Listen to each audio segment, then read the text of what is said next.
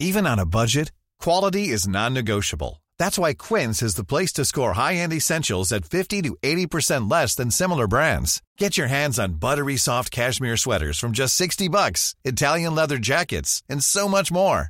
And the best part about Quince, they exclusively partner with factories committed to safe, ethical, and responsible manufacturing. Elevate your style without the elevated price tag with Quince. Go to quince.com/upgrade for free shipping and 365-day returns. There's never been a faster or easier way to start your weight loss journey than with PlushCare. PlushCare accepts most insurance plans and gives you online access to board-certified physicians who can prescribe FDA-approved weight loss medications like Wegovy and Zepbound for those who qualify. Take charge of your health and speak with a board-certified physician about a weight loss plan that's right for you. Get started today at plushcare.com/weight loss. That's plushcare.com/weight loss. plushcare.com/weight loss. I'm Mark Boris and this is Straight Talk. You know, for Ash Barty, winning Wimbledon wasn't success. Believing that she was worthy to win Wimbledon, that was success. Because we're really good at saying what we're not. I'm not good enough, smart enough, pretty enough. And we kind of suck at saying what we are. You're often described as Ash Barty's mindset coach. How do you view it? We've all got these mindset muscles that we don't realise we have. I can decide how I interpret and how I find meaning from adversity. You can't control the waves, but you can learn to surf.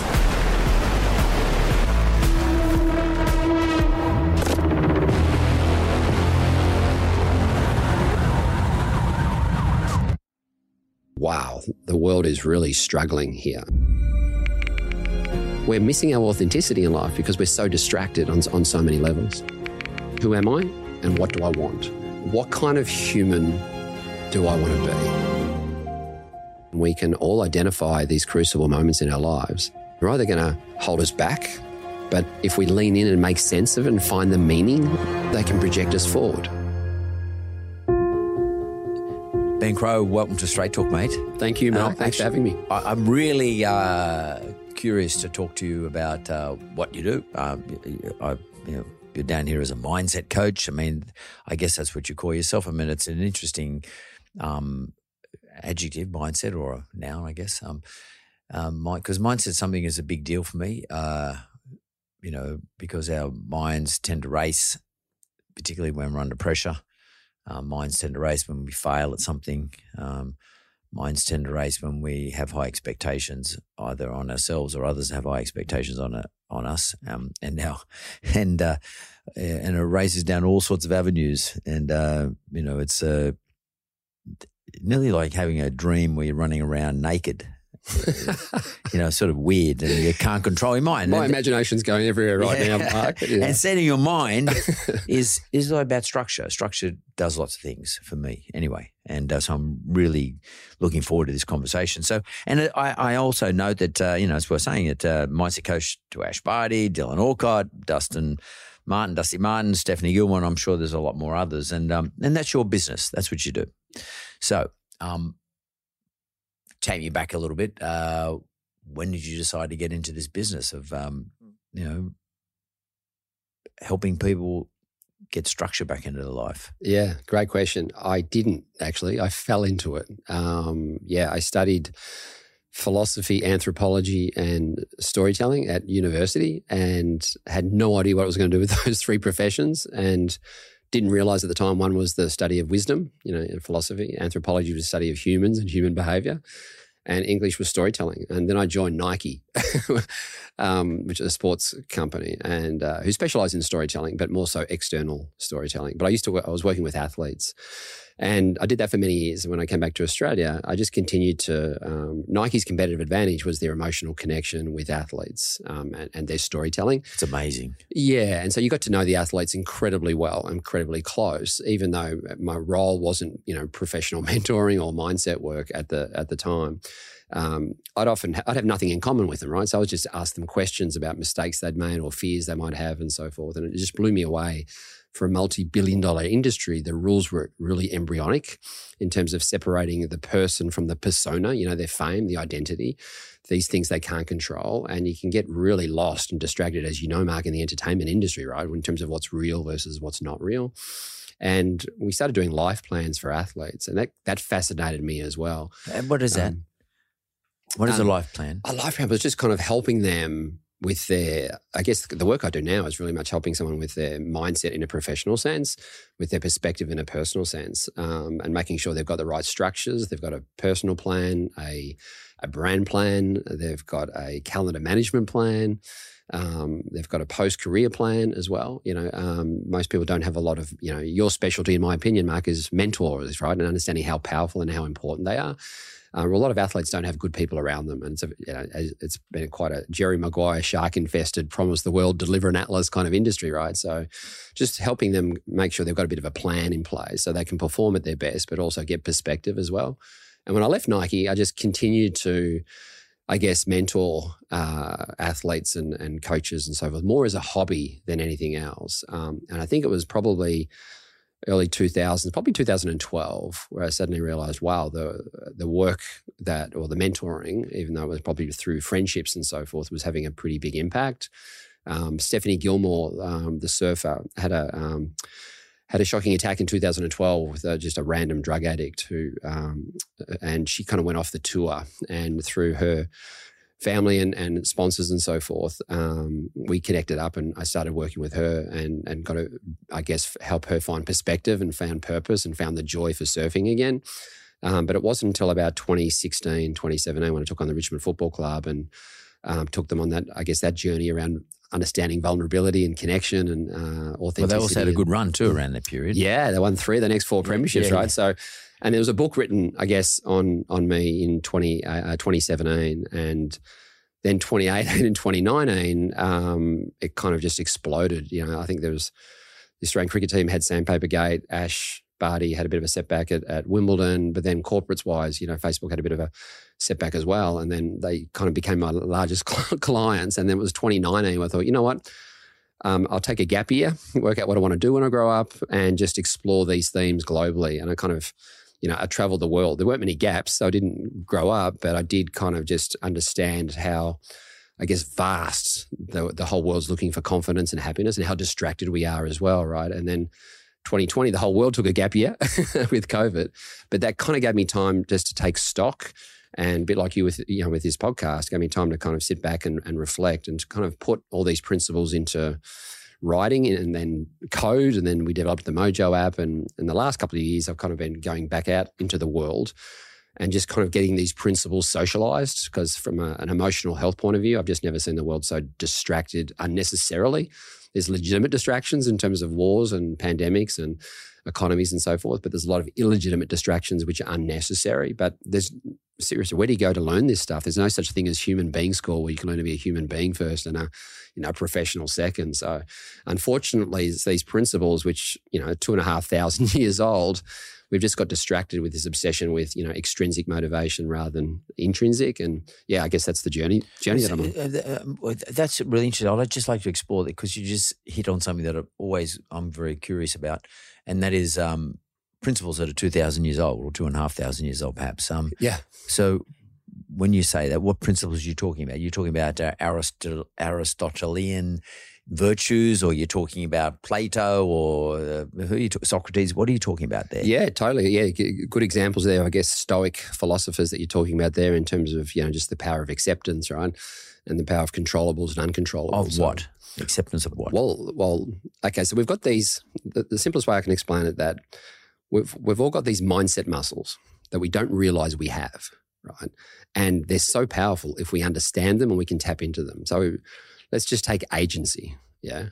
Unfortunately, no one in the world really seems to understand what that word means, because I never say it. I don't know if you say it, Mark, but how often do you discuss agency with your mates at a pub, right? But it comes up a bit these days, but not me saying so much, but you read about it. Yeah. Journalists talk about it. Correct. Yeah. It's also called autonomy, accountability, self-determination, which are even harder to understand in my opinion.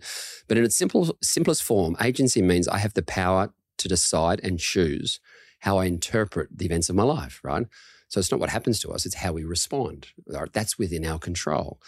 Right? That's extraordinarily powerful for people who are kind of letting the conditions of their environment determine their mindset rather than, I can decide, I can choose how I interpret and how I find meaning from adversity, right? To turn it into possibility and so forth. Or the power of acceptance. Yeah, most people don't realize we've actually got this incredible mindset muscle called acceptance, which therefore means nothing is ever that good or that bad. It just kind of is what it is. And more importantly, we can start to accept the things we can't control and let them go and focus back on the things we can control.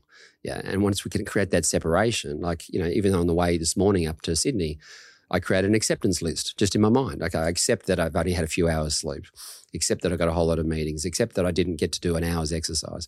As soon as you accept it, you can let it go. It doesn't own you. You don't suffer from it. And you can kind of, accept, let go, reframe and go again. So, or even just the power of appreciation, Mark. I call them the AAA mindset muscles: agency, acceptance, and appreciation. Appreciation is where we focus on what we've got rather than bitching and moaning for what we haven't got.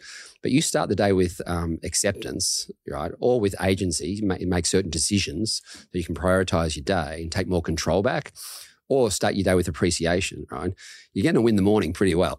You're not going to let the weather or politics or social media or negative news media kind of affect you. You've got that power. So that's what I mean by there's just these mindset muscles that we're not really tapping into. Well, how important is it, do you think, is it to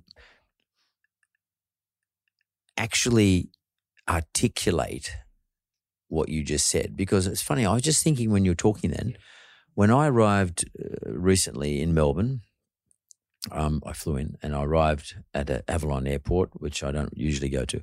And I got off the plane, it was sort of nearly dark and it was bloody miserable. Like Sydney was beautiful. Sounds like, and I got to Melbourne. Is this a Sydney-Melbourne thing, mate? No, not really. But I had to do something the next day, right? And so I had to be there that night. Yeah. And I arrived in Melbourne and I hadn't slept well the night before for a whole series of reasons. I'd been on an airline which I think is just crappy, and I won't say the name of it, but I didn't enjoy the flight. Right. And I was given a bit of attitude by one of the staff on the plane for no reason, I don't think. Anyway, maybe I was asking for it, but it doesn't matter. I gave him a bit of attitude. Got off and I thought, but hell, and I had a 1.5 hour drive from that airport to my final destination, and it was the last thing I felt like doing. And the next morning, and I didn't sleep well that night, so in the hotel I was at. But when I got up in the morning, I had to do a talk. I had to address quite a big crowd, but I thought, no, wait a minute, go down to the gym, you can't work out properly, but have a workout. Go and get some food in your guts. Sit down and plan out what you're going to talk about, because I already had the notes and briefing, but I planned out, and then get up and enjoy yourself. Enjoy it. And interestingly enough, the crowd really gave me a great buzz. And so I sort of just did those things you just talked about. I accepted, I took control of myself. I took agency over it, that morning. I accepted my position that I was tired and et cetera, but at the same time, I did the job. And I actually thought to myself, Mark, just be appreciative of the fact that someone's actually wanted to book you to talk to their people that they, really value. Totally. That's a beautiful story and an explanation. And it worked. But the thing is, I never really articulate. I never really articulated it. So I guess, Ben, what I'm asking you is, as individuals, how important it is to either articulate it ourselves or have someone like you help us articulate it, because it sort of puts a bit of structure around it all for me, and it actually makes, that's why it worked. Because I have to say, I did a really good job. When I walked away, I felt really good about it. I was re-energized. I felt happy. I must say, when I felt like I got deflated because I just ran out of energy about 2 hours later, because I had given it all. I just gave it all on the stage. Yeah. But I just ran out. That was just an energy thing. Yeah. But still, I never articulated like you've done. How important is it for people to articulate this and actually write it down, those AAA that you just said? Yeah. If you want to live an authentic life, right, a life that's true to you and the courage to be yourself without understanding who you are, right? In that case, you tapped into all three of those muscles. You tapped into acceptance that you had a bad flight, not a lot of sleep. You tapped into appreciation that someone got to book you, right? And you're making conscious choices. You decided to prepare. You decided to go to the gym. You made certain decisions. You kind of knew what you wanted, right? Within the limitations, but it was okay. Correct. And if we don't do that, if we don't kind of make sense of who we are, the human being that is, less so the human doing, right? We'll be showing up constantly distracted, constantly frustrated, letting the conditions of our environment determine our mindset, which is effectively saying if it's rainy, I'll be shitty, and if it's sunny, I'll be happy, which is crazy, right? It's abdicating responsibility for living. Once we realize we actually have that power, we have agency over our mind and how we want to show up, what kind of human I want to be, and then tap into, like in that case, you tapped into, I think you said yourself, just enjoy yourself, right? So in that moment, you are connecting back with your authenticity. Now, the best version of Mark enjoys himself, right? So you were connecting to that childlike, compete, have fun, play kind of mindset.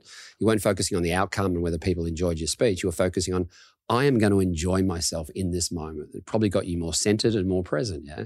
So the journey we're all on, in my opinion, is just answer those two questions first. Who am I and what do I want?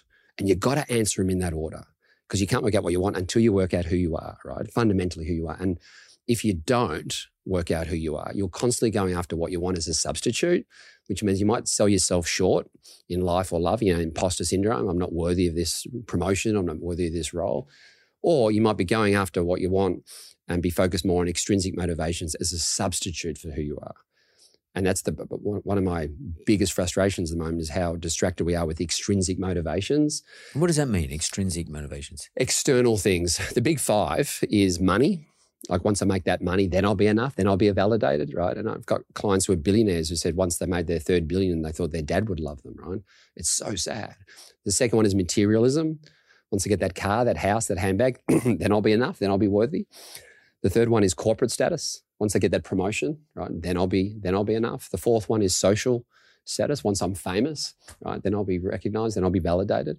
And the fifth one that in my opinion is just crippling the world at the moment, in particular teenagers, is this constant craving recognition from others. Affirmation. Obsessing and caring what people think about me and saying about me rather than what I think about myself, because now I want you to give me what I'm not prepared to give myself, self-acceptance, self-love, self-worth, you know what I mean, self-compassion. So we're constantly looking externally, and I think that's the biggest, one of the greatest tragedies of our time. That's crazy, what you just said, but that's true. I mean, I've never really put it into those terms.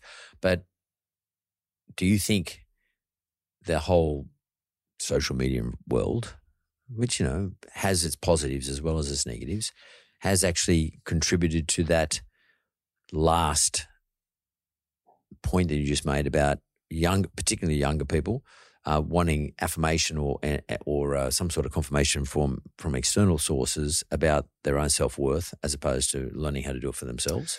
Yeah, I think it was happening way before social media came on board. The three biggest storytellers in the world is the media industry, the social media industry, and the advertising industry.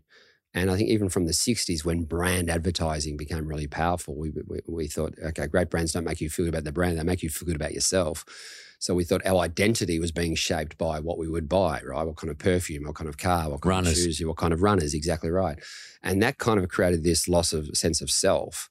Right. Then you've got negative news media with this clickbait cocktail of cortisol that's creating this insane level of negativity, and we're getting sucked into it because it used to be predicated on facts and now it's predicated on opinions, and especially fear because it sells so well, right, as you know. And the third one, the social media, we're getting obsessed with perfectionism and social comparison because it's so easy to see where you've been invited to or what you look like or you don't look like or you haven't been invited to, and it's really hard to separate because we were never taught how to use the utility.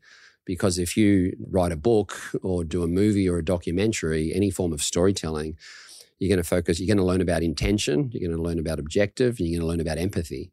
But when that utility was thrown out in the universe, 15 years ago, we were never taught what to say, but it created, 4 billion social journalists. So we started focusing on ourself. We became self-absorbed, self-obsessed. We created this thing called a selfie, right? And we started focusing on ourselves more than others and caring what people thought about me. So you're right in terms of exacerbating this craving of recognition and identity, which is hurting us in so many ways. So I presume your app is designed to try and help help this this problem. Yeah, totally. So yeah. talk about the app. Just tell me about the app. What motivated you to do the app in the first place? Oh, well, I was just, especially during COVID, I went from doing 1 talk a week to 4 talks a day. Wow. All over the world, like 1,500 requests that came through once these principles are being socialized. I already knew that the year before COVID when I took that gap year and traveled the world, and suddenly realized, wow, the world is really struggling here on so many levels. And so I just thought I'd put the principles down and then put them back out in the world and kind of scale it way beyond me. I had no idea it was going to take off. But how did you put the principles back out in the world? Sorry. So the work that I do is predicated on I guess, answering 3 questions. The first one is, who am I? Right? And this is often where we'll find self-confidence, where we can accept our imperfections and believe we're worthy. It's effectively self-acceptance and self-belief that creates self-confidence. So you asked that question of it's a whole lot of a person or a group of people. Correct. It's all video-based and storytelling-based with some exercises. But the whole goal of that is to own your story from your inner fan, not your inner critic, because we're really good at saying what we're not. I'm not good enough, smart enough, pretty enough. And we kind of suck at saying what we are, right? Because we've got this, negative bias, reptilian brain that's like, Velcro for negative and Teflon for positive. So the goal of these exercises is to develop a set of words or mantras or affirmations that reminds me of who I am at my best, right? And take control of my story and take agency back of what kind of human I want to be, right? And so the exercises my goal is for people to look at themselves in the mirror at night and say, look, whatever I achieved today or didn't achieve today, I am enough, right? I'm worthy. Yeah. I'm worthy of love. I'm worthy of belonging. I'm worthy of connection. I'm imperfect. I don't have all the answers and I'm struggling and I'm shitting myself and I can't do this on my own, but I'm worthy to be here. It's unconditional. Yeah. Then you can say, I don't care what anyone thinks about me. It's what I think about myself. Once they answer that question and develop that self-confidence, then they can answer the second question, which is, what do I want from this crazy thing called life, right? And this is where we unlock our values, our goals, our motivations, our needs, and our dreams. We tap into our imagination and dream up the most amazing life for ourselves.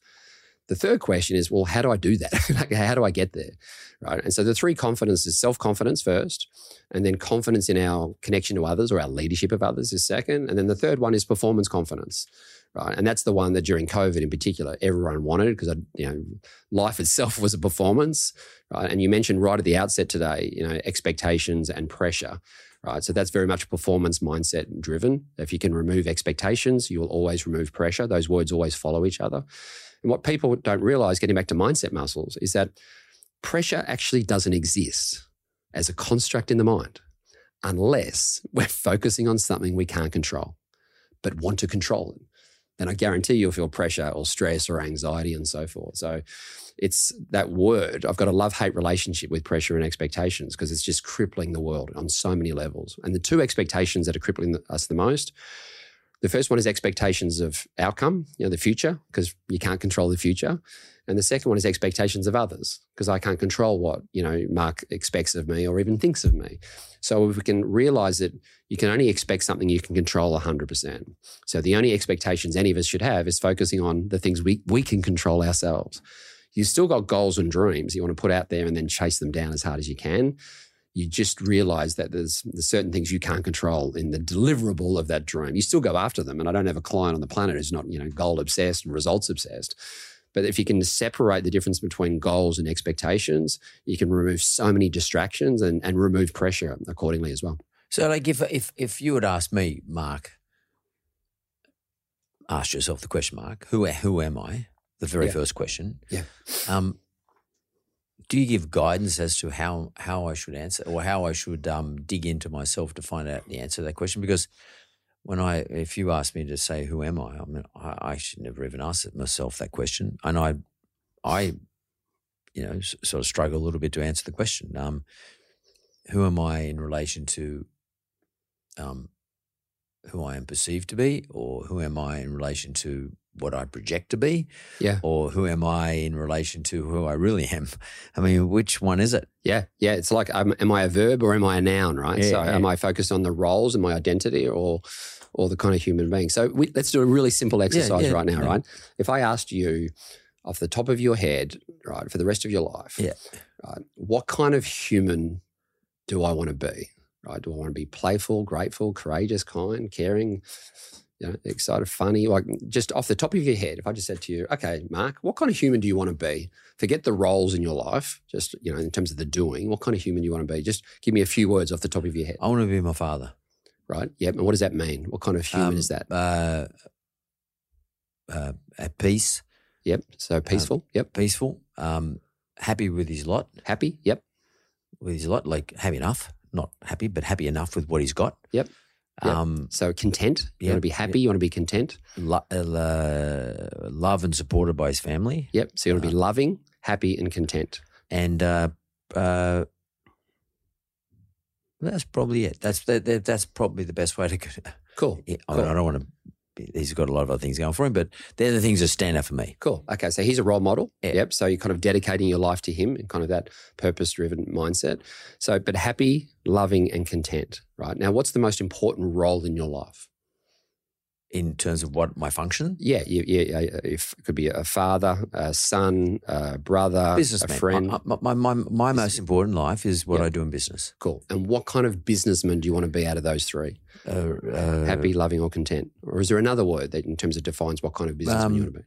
Responsible. Responsible. Yeah. Cool. Okay. I feel as though I got a duty. Yeah. As a business person. So if you started tomorrow morning from that place, and literally focused on those 4 words, then tap into curiosity, another mindset muscle. How can I be happier today? How can I be more content today? How can I be more responsible? And how can I be more loving? Right? Forget what you do. You're just tapping into your humanity in that sense, right?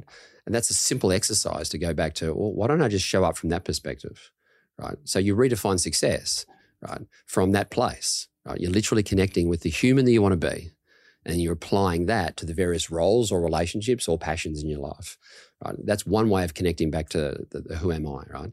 If I ask you another question, right, can you think back to what's one of your early happier memories, right, or an early happy memory? It might have been going to watch my kids in playing footy. Gotcha. How old were you? 40s. 40s, right? Yeah. Okay. 20 years ago. Gotcha. And if I asked you then, go back to that memory, right, watching your kids play footy in your 40s, and call out the words that best describes how you were feeling in that memory. So happy, obviously, because it's a happy memory. How I felt at the time was I just enjoyed watching them play in teams. It was enjoyment.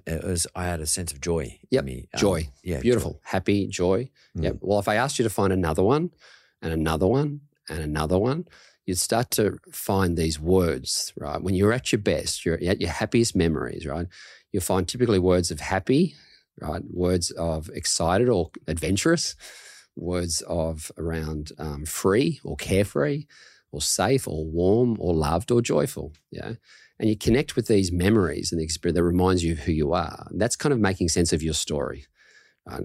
Another exercise is letting go of the stories which are unhelpful, these times when we attached our self-worth to a negative experience, and rather than saying it was bad, we end up saying I am bad, and that kind of shame story kind of appears. So part of it, the process, is letting go of the unhelpful stories we've been telling ourselves about ourselves that creates that imposter syndrome or creates that fear, that inferiority complex or superiority complex, and learn to let them go and reframe them with more positive affirmation-based versions of who I am, and have that resilience to believe that whatever happens, good or bad, I'm worthy to be here.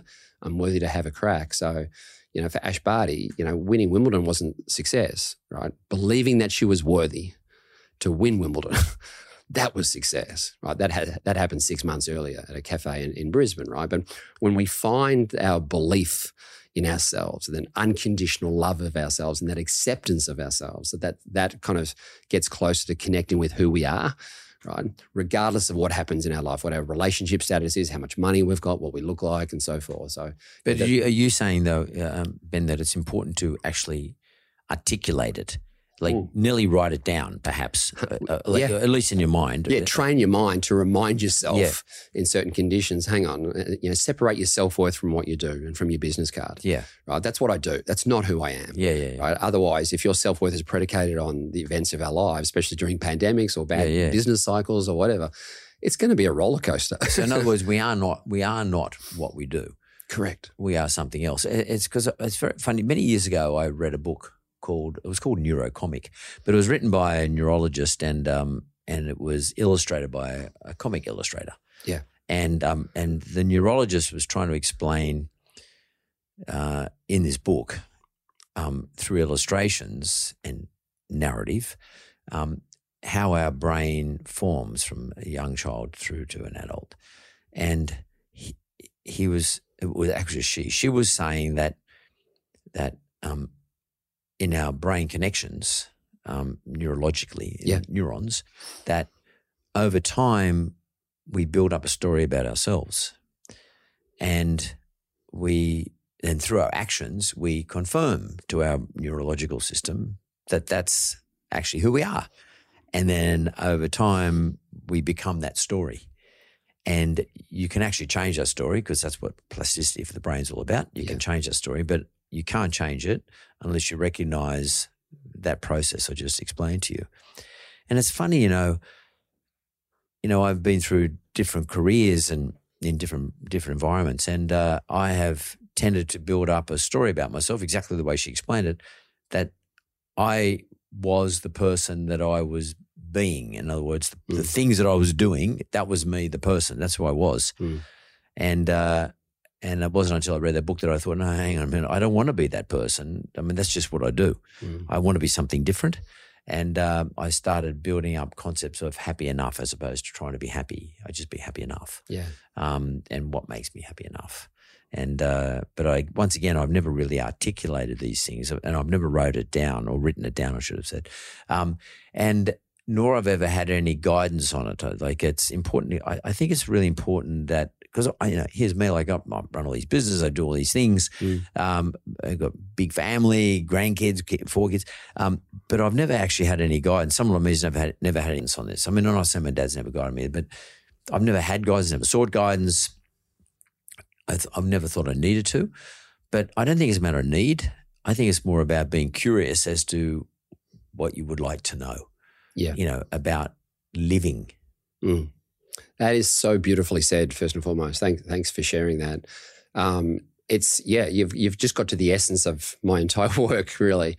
That helping people understand that their life story is not their life; it's just their story, and they've got the power to reframe that. Absolutely, everybody has a philosophy of life. We just don't realize we have one, and the one we don't realize we have, to your point, has been shaped by our life experience, our childhood, our parents, and so forth. It's exactly the same with our belief system, right? To what you said, shit happens to us right, in our life, good or bad, right or wrong, and we believe something, good or bad, right or wrong, about ourselves or the world or our place in the world. Unfortunately, it's more negative than positive, with that reptilian brain with a negative bias that we mentioned. So the only way you can alter your belief system is go back and reframe your life story. What you want. These experiences where you told yourself a certain story that I wasn't loved enough, I wasn't worthy enough, not good enough, or so forth. And you go, you know what? I am enough. Yes, that happened, but I didn't need to attach my self-worth to that experience. We kind of crave the love we felt like we didn't get enough of as young kids based on our levels of sensitivity, right? Different levels of sensitivity, right? So I might have craved my dad's love more than my mum's, and I felt like I had to do something or achieve something in order to please him, right? That's the first time that this not enoughness story shows up in our lives, right? It's the first time we tell ourselves a story that my self-worth or my love is conditional upon being a good athlete, being a good student, being good around the house, and so forth. And that story just continues to show up in different chapters of our lives, just in different costumes, when again we tell ourselves that same story that, geez, maybe I haven't got this, maybe I'm not good enough or successful enough, right? So the goal is trying to identify the source and reframe it and give yourself permission to be imperfect, right? Don't have all the answers. It is what it is, and almost celebrate those imperfections, but then also believe that you're worthy with these gifts that you've been given to have a crack. And that's, as you said, it's absolutely within our power to reframe those stories. But if we don't, we'll often go searching for it. It'll be the detriment of our authenticity. And I think that's what's happening on steroids, Mark. I think these two needs that we all have, the need for attachment, for love, belonging, connection, and attachment, but also the need for authenticity. They have the courage to be me, to live a life true to myself. But if we don't have that first need met, that we're worthy of love or belonging or connection and so forth, it'll often be to the detriment of authenticity because we're constantly searching. We want to please others. We crave their recognition. We get extrinsically motivated. And it's so sad because we live our whole life trying to live up, believe that we're worthy of love because we've got this conditional love story, this shame story kind of holding us back from just living our lives true to ourselves. And I've mentioned this a few times. Bronnie Ware, who's a hospice nurse from New South Wales, wrote the most amazing book called The 5 Deathbed Regrets of the Dying. Right? And I won't go into all of them, but the number one regret all over the world. Of someone dying? Yes, on their deathbed. Yeah. The number one deathbed regret is, I wish I lived a life true to myself rather than the expectations of others. So there's that word again, expectations, right? We're craving recognition. I think I have to please my parents. I think I have to please my boss. I think I have to please others for my self-worth. And it's holding back from our own authenticity and finding our own joy, how you found your own joy before you gave that talk, right?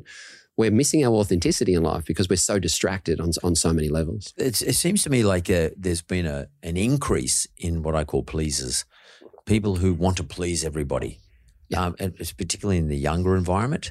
Like 20 to 30, 20 even older, that pleaser environment. Do you think that's a symptom of where the world's going? So we've created these people who feel as though they've got to please everybody. Yeah, well, the different costumes that it shows up in, if you don't reconcile that not enoughness story and find the courage to be yourself and find the good in yourself, we just get further and further away from our authenticity. The first thing we do is we put up we go into denial, put up these ego defenses. We rationalize, we make excuses. Right? The second, once that doesn't work, that's when we become a pleaser. I'll just placate I'll just kiss ass to my boss and then I'll feel that I'm worthy or my parents and so forth. Once that doesn't work, and it never works, then we put up these behavioral cover-ups because now I'll start criticizing others or blaming others or judging others, or bullying others, right? Yeah. I want to transfer that pain out of my body into someone else. Once that doesn't work, then we get into addictive behaviors because now I want to numb that feeling that I'm not good enough or so forth. And you can be addicted to exercise, right? Keeping busy, like social media, shopping, gambling, whatever it is. And it's not really the activity we're addicted to. It's that feeling that it numbs that feeling for a period of time that, I no longer feel that I'm not enough, something, until the hangover wears off and you go back to that cycle again. So it's kind of like going back to the source and making sense of your story and celebrating imperfections rather than berating them, I guess. So let's just say in that example you just gave there, those. How would you like to look 5 years younger? In a clinical study, people that had volume added with Juvederm Voluma XC in the cheeks perceived themselves as looking 5 years younger at 6 months after treatment. Look younger, feel like you. Add volume for lift and contour in the cheeks with Juvederm Voluma XC. Reverse signs of aging by adding volume to smooth laugh lines with Juvederm Volure XC. For important safety information and to find a licensed specialist, visit Juvederm.com. That's JUVEDERM.com. Not for people with severe allergic reactions, allergies to lidocaine, or the proteins used in Juvederm. Common side effects include injection site redness, swelling, pain, tenderness, firmness, lumps, bumps, bruising, discoloration, or itching. There's a risk of unintentional injection into a blood vessel, which can cause vision abnormalities, blindness, stroke, temporary scabs, or scarring. Talk to a licensed specialist to find out if it's right for you. Hey, it's Ryan Reynolds, and I'm here with Keith, co-star of my upcoming film, If, only in theaters May 17th. Do you want to tell people the big news? All right, I'll do it. Sign up now and you'll get unlimited for $15 a month and 6 months of Paramount Plus Essential Plan on us. MintMobile.com/switch. Upfront payment of $45 equivalent to $15 per month. Unlimited over 40 gigabytes per month. Face lower speeds. Videos at 480p. Active Mint customers by 531.24 get 6 months of Paramount Plus Essential Plan. Auto renews after 6 months. Offer ends May 31st, 2024. Separate Paramount Plus registration required. Terms and conditions apply if rated PG. There's a couple of phases you went through. And I'm in that addictive stage, addiction stage where I'm actually numbing how I feel about myself. And so it's a pretty dangerous place to be. And, you can see people becoming, I can see people doing all sorts of weird and wonderful things. It could be drugs, alcohol. They could become, prostitution, all sorts of things, shitty things come out of all this. Yeah.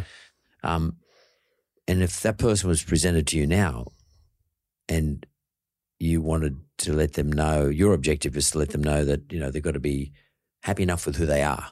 Yeah. Like just accept who you are and be happy enough. What would you say to them? Do you actually put them in a shock process? Like you sort of shock them into knowing that you've done this dumb stuff, you're not going down the right paths? I mean, how do you operate with these people? What would you say to them? Well, in that case, I'd it could be a football player, by the way. Yeah, a rugby league player. Yeah, but in that case, getting into addictive behaviour, that's getting into mental health and kind of almost trauma-based deficit kind of syndrome, I would advise them to get professional help. That's above my pay grade to get involved in certain levels of trauma and so forth. If it was a friend and I was seeing like addictive behaviours, I definitely have a conversation with them and kind of understand how they're feeling and what's going on in their lives for them, like any good friend. Because we have friends like that. We all have friends like that somewhere totally along the line, especially coming out of COVID.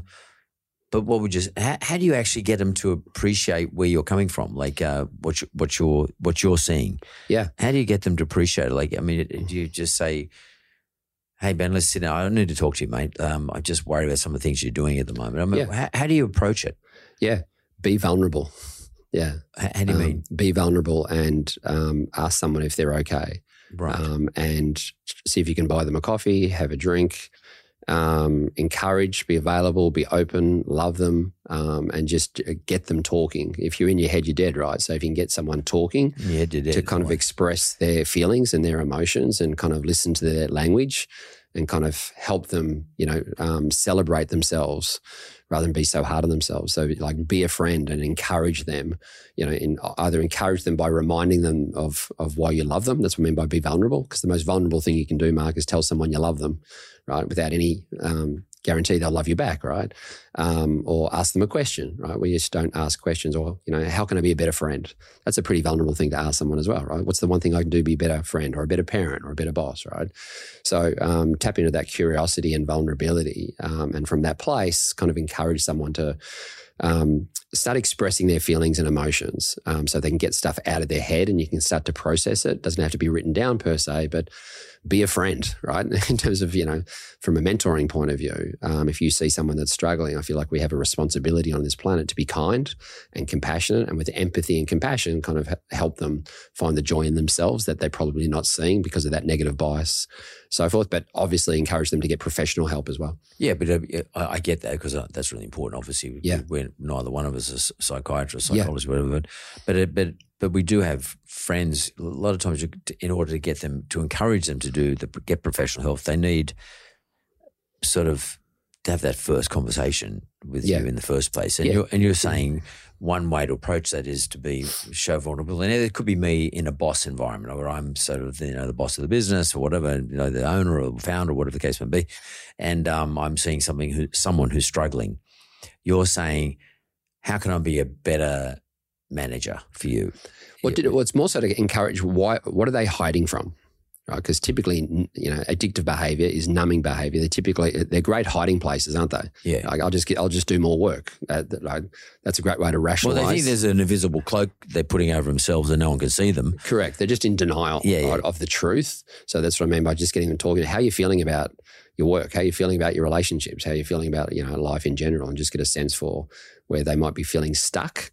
And kind of through that gentle, inquisitive curiosity, kind of help people make sense of, the specific words that they might be using, right, to kind of express their emotions and their feelings. And we're really bad as humans of expressing the right emotions as well. So again, kind of encourage them to understand how they're feeling and process that, and then develop a process to get help or so forth. Yeah. Yeah. Ben, I keep coming back to this, articulating what we sometimes unconsciously, or I don't know if the word is subconscious, but unconsciously know what we should be doing, which is why, of course, an app like yours is probably very important, or being able to have access to someone like you is, from all the people that you look after, like Ash Barty, et cetera, having access to you is really important because it helps us get back on an even keel, like puts us in a position where we sort of have power over ourselves again. We can easily lose power over ourselves. In fact, I feel as though sometimes we give the power away. We actually abdicate our position. Yeah, couldn't have said it better. Yeah. What the hell is that all about? I mean, you keep talking about a negative bias. What is that? Our reptilian negative bias. What is that? It was designed to, our brain's designed to protect us, which was fine when there was, saber-toothed tigers roaming around trying to kill us. But we no longer need that kind of protection, right? But we're still looking to protect ourselves. And I just feel like it's the perfect storm globally that now we're getting quite fearful of, not only ourselves and are we worthy to belong, this need for attachment, the need to belong, because we're hardwired for connection as humans to other people, right? So because we're safer in those environments. Yeah. Because if I've got a gang, a group of monkeys, and I'm a monkey, I'm more safe if the tiger's coming along or the lion's coming along. Is that the process? All safety numbers, absolutely. Safety numbers. Yeah. But we're hardwired for connection to nature as much as connection to humans and connection to animals and so forth. We're neurobiologically, as Charles Darwin would say, hardwired that way, right? So we still want to feel that we're worthy of belonging and connection and so forth. But as I said, we also want to feel that we've got the courage to cut that metaphorical umbilical cord and go after our own goals and dreams as well. But to your point, once we realize we have the power to control and decide and choose how we what kind of human we want to be, right? But we also understand, these three macro fears, Mark, that I think, and I've been traveling the world the last couple of years. The first one is this illusion of control. We focus on things we can't control that creates expectation and pressure. But there's all these things we can control, right? From a mindset point of view, in terms of our response to situations, right? In terms of accepting and letting go. So there's this illusion of control that we're really struggling with. When you say the illusion of control, so you're saying though that we have the power, we need to take back the agency, we need to be in control. But then when we do that, we have this illusion around what is control. Well, when we're focusing on things we can't control. Because we're looking at external things. Correct. When we are looking at taking agency back ourselves, for ourselves. Over our mindset. It's only in relation to what we can control. And by the way, the only thing we can control is what we do. Correct. The way we think about things. Correct. Our thought process. Correct. We can't control anything else. I can't control how you think about me or Jess thinks about me or the media thinks about me or the people on my social media think about me.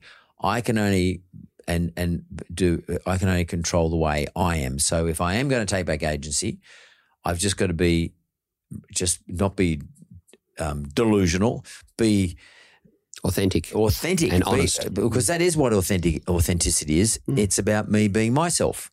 That's exactly what authenticity is about. Correct. And at its core, you're imperfect. And so am I. So is everyone on the everyone on the planet. But we're also worthy. You're also, by the way, loving, happy, joyful and content, right? That's who you are. That's the human that you want to be also. And we show up from that place. We take back control, right, of so many, what your core values are. You can control what your dreams are as well, by the way. You can control so many elements as long as you don't believe you can control the outcome of those. And that's what I mean by the illusion of control, right? You can't control the waves, but you can learn to surf. Right. So what's my role? What's my responsibility in this situation? What's my response? What's my agency in this situation? But then also understanding, the power of acceptance so that we can distinguish between the two and start to accept and let go of the things we can't control. But also, Mark, accept ourselves. Right? We're just not accepting ourselves as well. So as a consequence, I'm comparing and judging myself against you or Jess or anyone else in this world, right? Because I'm caring what you think about me, what you expect of me, and I'm losing my authenticity, which is my only competitive advantage on the planet, right? Because there's only one me. So once we realize we've kind of got this power, but there's this, so illusion of control is a big one for me. The need for certainty, when so much of life is uncertain and unpredictable and vulnerable, right? So, yes, there's certain things in life we want to be certain of income, certainty of shelter and so forth. But when you think about it, life is uncertain. You either accept that and lean into that and embrace the uncertainty, because that's also where the excitement comes from, by the way. The spontaneity, the variety of what's going to happen tomorrow, which we don't know. The challenge. Yeah, exactly. Like lean into that, and then life becomes this wonderful adventure or an experiment or like a work in progress, or right? learning. Correct. Yeah. You're learning and growing and kind of getting out of your comfort zone, realizing your potential in that way, right? So that's another one. This need for. But it's how you look at it, isn't it? You're just your perspective. Sort of, you're just sort of saying to me. I think. Correct me if I'm wrong. I think you're saying to me, in relation to things that we can't control, particularly about what the outcome might be in relation to something I'm undertaking. I can't control all the external stuff. I can only control how I respond, how I do it, and how I respond to those things that get presented to me. Correct. But maybe a way of looking at it, instead of getting nervous and scared and going into my shell, it's more about thinking, how this is exciting. This is an adventure. Yeah, it's a great example. So if an athlete, call it Ash Barty, but a teenager, right, or a businessman before a presentation, right, the goal is to be excited before the presentation or before the match, and then relaxed in the match. Right. Right. So the difference between anxiety and excitement, they're two sides of the same coin. So if I'm about to play the Wimbledon final and I'm focusing on all this stuff I can't control, there's 3 billion people watching, the royal family, Tom Cruise is in the audience, so forth, what if I lose, all these kind of things, right? Pretty sure you'll be anxious. But if you focus on the things you can control, what your strategy is, what your roles, what your mindset is, what your intentions are, reminding you of the best version of you, your mantras, I'm worthy to be here, I've got this, whatever it is, right? Good chance you'll be excited, right? And that's the goal in life. The goal is to be excited about the possibility of what I can do with these gifts and celebrate the journey. But if I focus on uncontrollables, good chance I'll be anxious or nervous or stressed or fearful, feeling the pressure of expectations and so forth. So what do you then say to people you manage or help? Yeah. And I'm not necessarily talking about the Ash Bartys, like world champions, but just say any normal person, like an average person, say a friend of yours who you might be helping out. What do you say to them about the role and or how they should approach what they read in the media? Not about themselves necessarily, but it could be about economic conditions. Mm-hmm. So the media will always run down pretty hard bad news. Mm. They love it. And media comes at us in many different forms today, through all sorts of forms. It comes on Instagram, television, wherever it is. And you're going to hit up, instead of getting hit up once at 6 p.m. in the old days, if you happen to watch the news, you're getting hit up like every hour, every PM and every AM about the same bad news. Mm. And you're someone who's can easily get anxious about that stuff. Yeah. Because it's going to affect me. What do you say to someone about that? What would you say? What would your advice be to them? They're under a new business, they're under a new undertaking, about to go for a new job, hoping to get a pay rise, whatever the case may be. Yeah. In its simplest form, I'd say don't read it. Like in the same way that you don't want to hang out in a certain environment or a certain part of the bar where it's rowdy, you don't feel safe.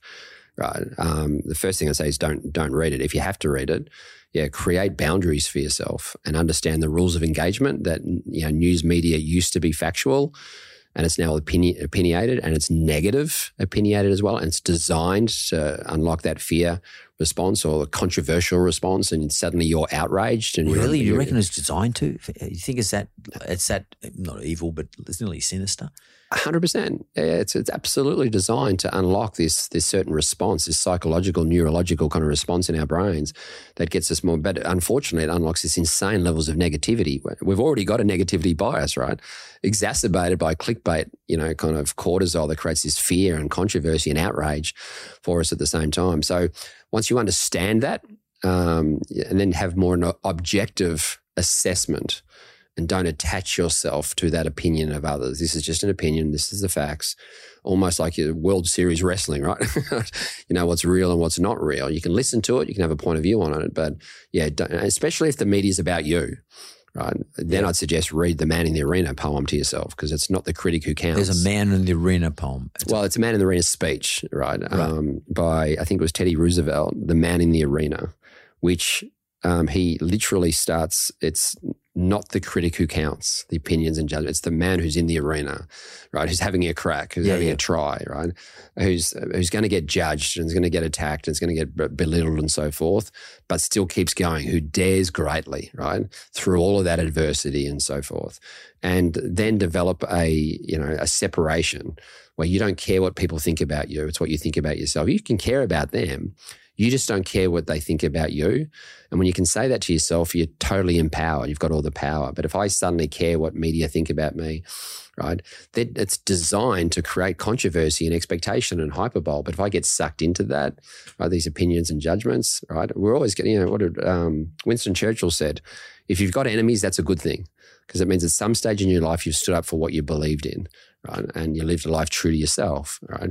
And then you focus on the opinions who does matter, your family, your colleagues. There's certain small circle of influences of people that you do want their feedback and so forth, because it's unconditional, as opposed to, negative news media, which is designed to have an opinion and judgment. And unfortunately, if they don't barrack for your team or so forth, or they want to create some clickbait and so forth, and the demon of expectations, then they're going to write whatever they're going to write. But if we get distracted by that, we will start jumping at shadows and, looking through the rear view mirror rather than looking at the windscreen, which is, as 35 times larger than the rear view mirror. So, focus on what you want to achieve and not get distracted by others. It's kind of having the courage to be disliked. You don't want to be disliked, but you've got the courage to be disliked because you don't care what people think about you. It's what you think about yourself that matters. That's a really interesting point you make about not caring what people think. But on one hand, someone might say, well, that's not being very empathetic, Mark. And why don't you care what people think? Because, people's opinions are important. But I quite frankly don't care, to be honest with you.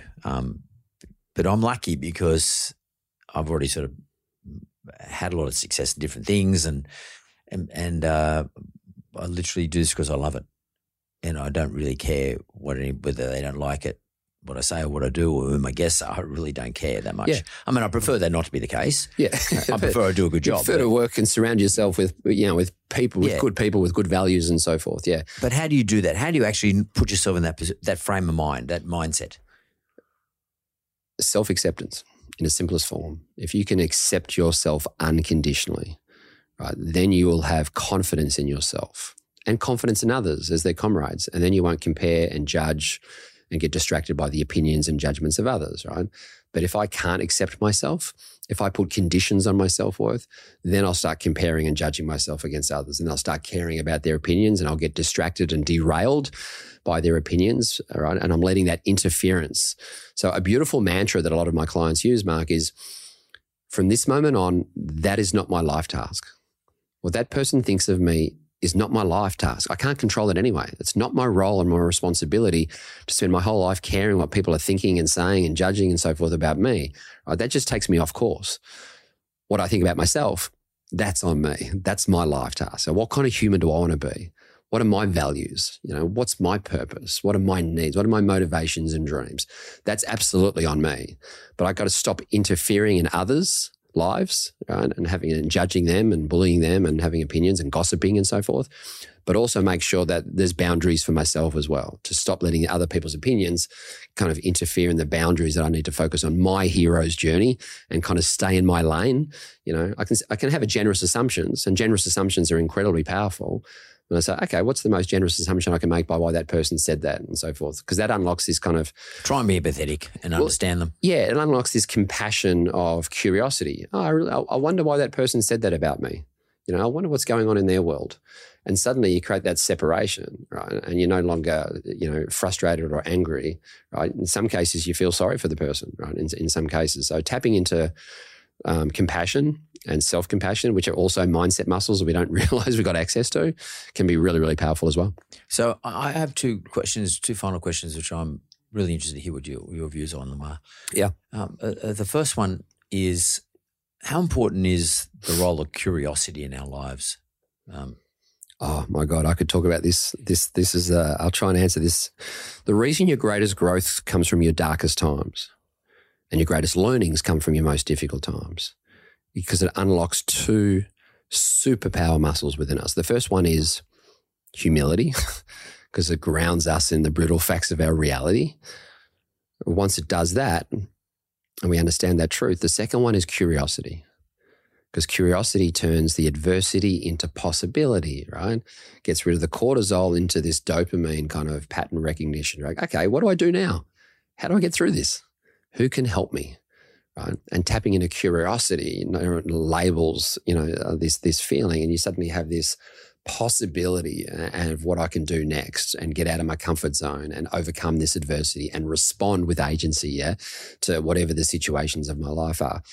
Curiosity is a great way to kind of live our lives, and replace expectation into experimentation and tap into curiosity and treat your life as this wonderful experiment and curious about, okay, I wonder what I do now. Okay, that relationship didn't work out. I wonder, what do I do now? What do I learn about myself? Instead of blaming yourself. Yeah, correct. Yeah, you have this curiosity about where I'm going in the world, where the world's going, and the curiosity about what's my next goal. And you get more playful and more creative in that curiosity, because I think it unlocks the play element in us, which I think unfortunately we've lost on such a huge level. And the opposite of play isn't work, it's fear.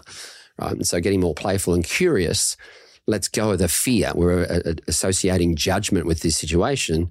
Curiosity taps into, okay, what do I do now? How do I respond to this situation? Yeah. I love that you asked that question, because it's so missing in our lives today, because we're getting caught up in the conditions of our life rather than tapping into the curiosity about how we overcome some of these conditions, but also how we find more joy in our lives as well. And just, curious about these things that we can't control, but I'm still going to go after these goals and dreams as hard as we can. And in my opinion, with curiosity, that's just called living. Yeah, no guarantees, no expectations of what you'll do with that curiosity, but that just gives you this, this arm to kind of arm yourself with and go out in the world. It's the whole reason I do the show. Yeah. Curiosity. And my final question to you is, if you don't mind, my final question to you is,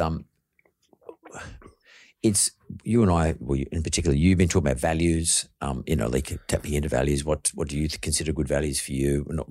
For the person we're talking to whoever that might be. But values are closely aligned to, I won't call that ethics. Values are closely aligned to virtues. Like what is it like to be a virtuous person? And of course, Aristotle talked about these things many, many thousands of years ago. We're going back to a couple of thousand years ago. And the concept of virtue, like courage versus, not being courageous, whatever the word is, fearful, or being, not being courageous, whatever the word is. But, I think today we don't talk enough about virtues in terms of them being values that are important to me. You asked me before about, about my father, and I told you a few things about him, but my father is a courageous person. And, but where is courage? Where does it sit on a scale between being a coward and being courageous? How do you work out where it is? How far down the scale do I have to go? Is it at one end and cowardice at the other end, or is it sort of courage somewhere in between, or is it exactly halfway, or is it 2/3 way down? And where do we find out what are the virtues? When I was a kid growing up, Sunday afternoon, we had lunch with the family, my dad and everybody, and brother, uncles and aunties, and we all said, and we talked about things like just human virtues about people. We talked about people. We didn't read it on Instagram. We didn't read it on the internet. Parents and uncles and aunties talked about, he's going through a hard time. Someone else down the road might be lost their job, but he's tough as teak. And there was a sense of this individual's fortitude. They didn't use that word, but fortitude came out. That's what that word was. It was that person. They'll get through it because he's a hard worker and he's tough and he's going to handle it and he's going to deal with it. And don't worry, his family is going to be okay. And as kids, we go, we didn't know it was fortitude, but that's fortitude. Where do we today, in order to build our values, do we find out about these virtues? How's the best way to go about it? Yeah, that's another beautiful question, Mark. And to be frank, that's the journey that we're on with Mojo, to simplify complexity and these deep philosophical principles and virtues that you mentioned, and these words, these languages that we don't really understand. It's kind of double clicking on them and getting a process where we can not only understand them, but see which ones apply to us and then show up from that place, from those virtues and those values. Yeah. So one of the exercises we do is simply ask, if we had more time, I would have asked you, okay, Mark, what's one of the worst things that's ever happened to you? Right? And you would have told me a story. Yeah. And then I would have said, righto, what got you through it? What got you through one of the biggest crucible moments of your life? Because you had to draw down on some energy source. Because I'm still here, so something worked. Exactly, to get you through one of the, the biggest crucible moments. Well, probably the hardest time in my life was when I was watching my mother slowly die from motor neurone disease over a 6-month period, which is only like 4 years ago. Definitely the most challenging time in my life because it was about watching somebody else. Yeah. But but to be frank with you, I mean, I don't want to sound like a smartass, but I knew I couldn't control it. And you were accepting of it. All I wanted to do was just go and keep her company, listen to what she had to say during the period where she could speak, read what she had to write during the period she lost her power of voice, and then just hold her hand during the period where she couldn't write or speak or move. And but it was very tough on me. And but I did realise that at the end of the day, something's going to happen to all of us. Yeah. And you know, as much as I hated watching her go through that painful process, I just accepted that was the process. And some people got a little bit upset with my brother and sister, in particular my brother wanted to know why I didn't cry when I was there on the moment she died, because he did, and because I just knew that was going to happen. I wasn't sad. Yeah. You're authentic. I just wasn't sad. I wasn't sad. I mean, I miss my mother, don't get me wrong. And I wish she was still here, and I wish she didn't have to suffer that way because it's a terrible way to die. But I'm not sad because I knew it was going to happen. And then I couldn't do much about it. And then drawing on that, what got you through? What virtues or values did you draw down upon that maybe your mum taught you that kind of got you through that crucible moment for you? Because the virtues my mother told me is stoicism for a start. So be accepting, strong. Be strong. Yeah. You know, fortitude, just get through these things, you know, and reflect on what she has done, like reflect on the life she did lead. And by the way, most important thing is reflect on what she left behind. Yeah. Gotcha. You know, what did she do for us? Yeah. And it's only last night that I sent my brother a text, just reminding him of, you know, because I don't believe my mother's up there in the sky somewhere sort of looking down on us, you know, because that's not my thing. But I did say to him, mate, your mother left you and I with a great deal of virtues, strengths, some weaknesses too perhaps, but strengths, skills, things she trained us up for. So just draw on those, mate. 100%. And that's you know, he responded appropriately. But yeah. So you've just drawn down on acceptance. You're accepting the situation. You've drawn down on appreciation. You appreciated that you had your mum. You also drew down on love. And you drew down on courage, fortitude to keep going, right? Yeah, that is a great example, Mark, is when we can all identify these crucible moments in our lives. But if we don't make sense of them, because they're laced with meaning, and they're either going to hold us back, you know, numb it in denial, right? Or they can project us forward, right? Almost like a post-traumatic stress versus a post-traumatic growth. Not that simple, right? But if we lean in and make sense of it and find the meaning and the interpretation, right? You then mentioned legacy, right? Your mum left the most beautiful legacy for how you want to live your life, which then that's your responsibility to pass on to the next generation as well, whether it's family or friends or colleagues and so forth. And I think that's called a beautiful life when we understand that these kind of experiences in our life have incredible meaning and messages that we can draw down on and then apply to the next chapter of our lives. But to answer your question, in my opinion, the two virtues or values, however you want to describe them, you know, we spoke about these two needs that we all have, the need for attachment and the need for authenticity. Well, if we have this need for attachment and love, to have that need met, what that unlocks is love at its core. Right? And if we have the need for authenticity met, we have the courage to live a life true to ourselves and to be me. So love and courage become the two most powerful virtues by far, in my opinion, right? The other ones that come off the back of that might be play. As I said to you, we've lost the art of play. We're so fearful today. We're not getting curious. We're not getting creative. We're not having fun. We're not imagining. We're not dreaming, if you like. So, for me, play is a really powerful one that keeps me centered and not treat life so seriously or treat myself so seriously. I treat our work seriously, but, be more childlike and experimental and carefree and, live life without consequence and experiment more. So, yeah, I think there's finding ways to really getting back to who am I and what do I want, connecting back to the human that I want to be, and apply those virtues to the various roles and relationships and responsibilities I have in my life, right? And remind yourself daily. And then, therefore, you redefine success, Mark, from the human you want to be and these intrinsic motivations. And when you redefine success from that place, or you show up from that place, you don't have to wait to be successful. You don't have to wait to be happy, right? You fall in love with the process and show up from that on a daily basis. But I think if we don't, we'll get distracted by the nouns, our identity, and think I have to do something or achieve something or have something in order to be someone. And I think that's the separation. And the three confidences that I think we're all looking for is relation to those virtues. For me, there's three confidences. There's self-confidence, which is accepting your imperfections and believing you're worthy. That creates a foundation for then confidence in how you connect with others, social confidence or leadership confidence, and you move from I to we and you lose that imposter syndrome or you lose that social anxiety. And the third one is performance confidence. And that's predicated quite simply on accepting the things we can't control and focusing back on the things we can control and the best version of us.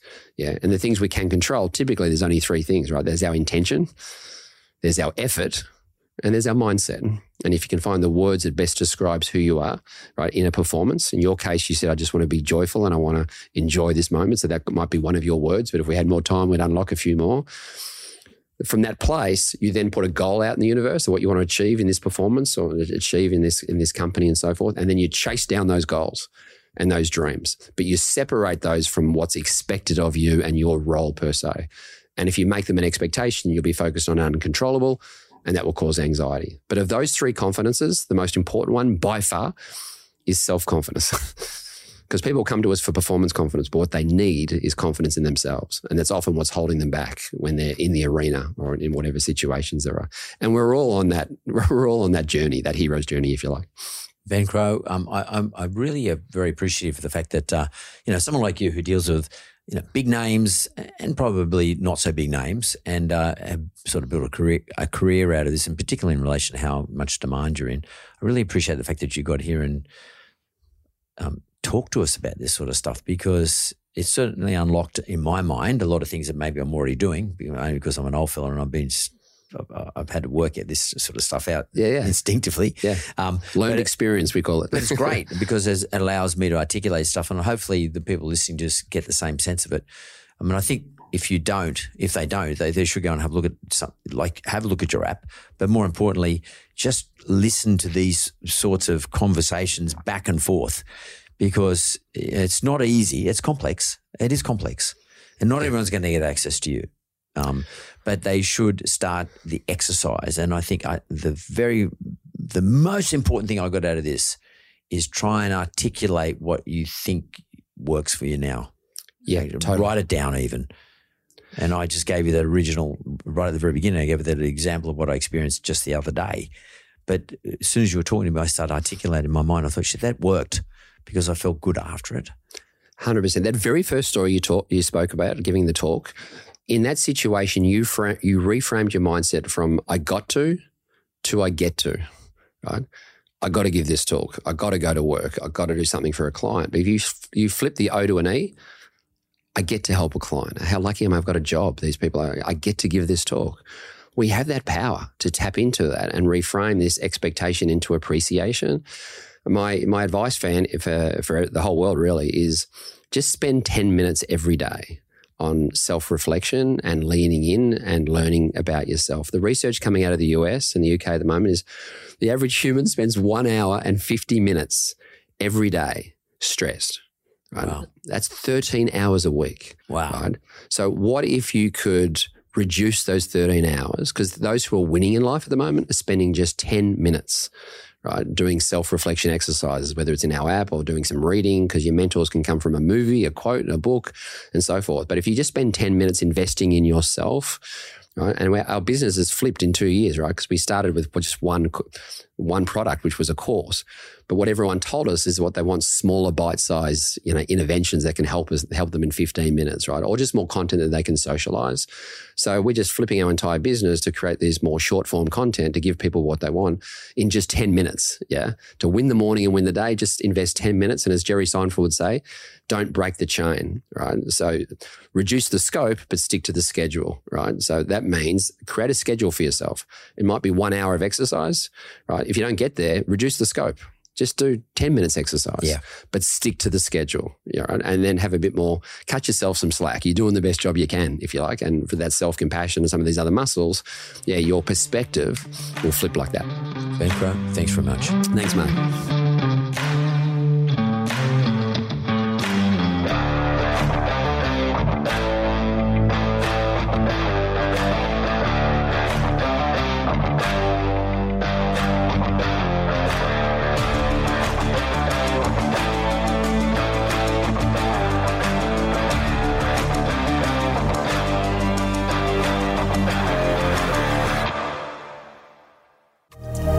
Thank you for listening to another episode of Straight Talk with Mark Boris.